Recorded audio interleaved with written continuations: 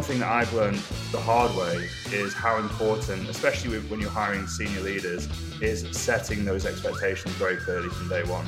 I think that, especially for me as a first-time founder and CEO, I've hired people that are much more experienced than me.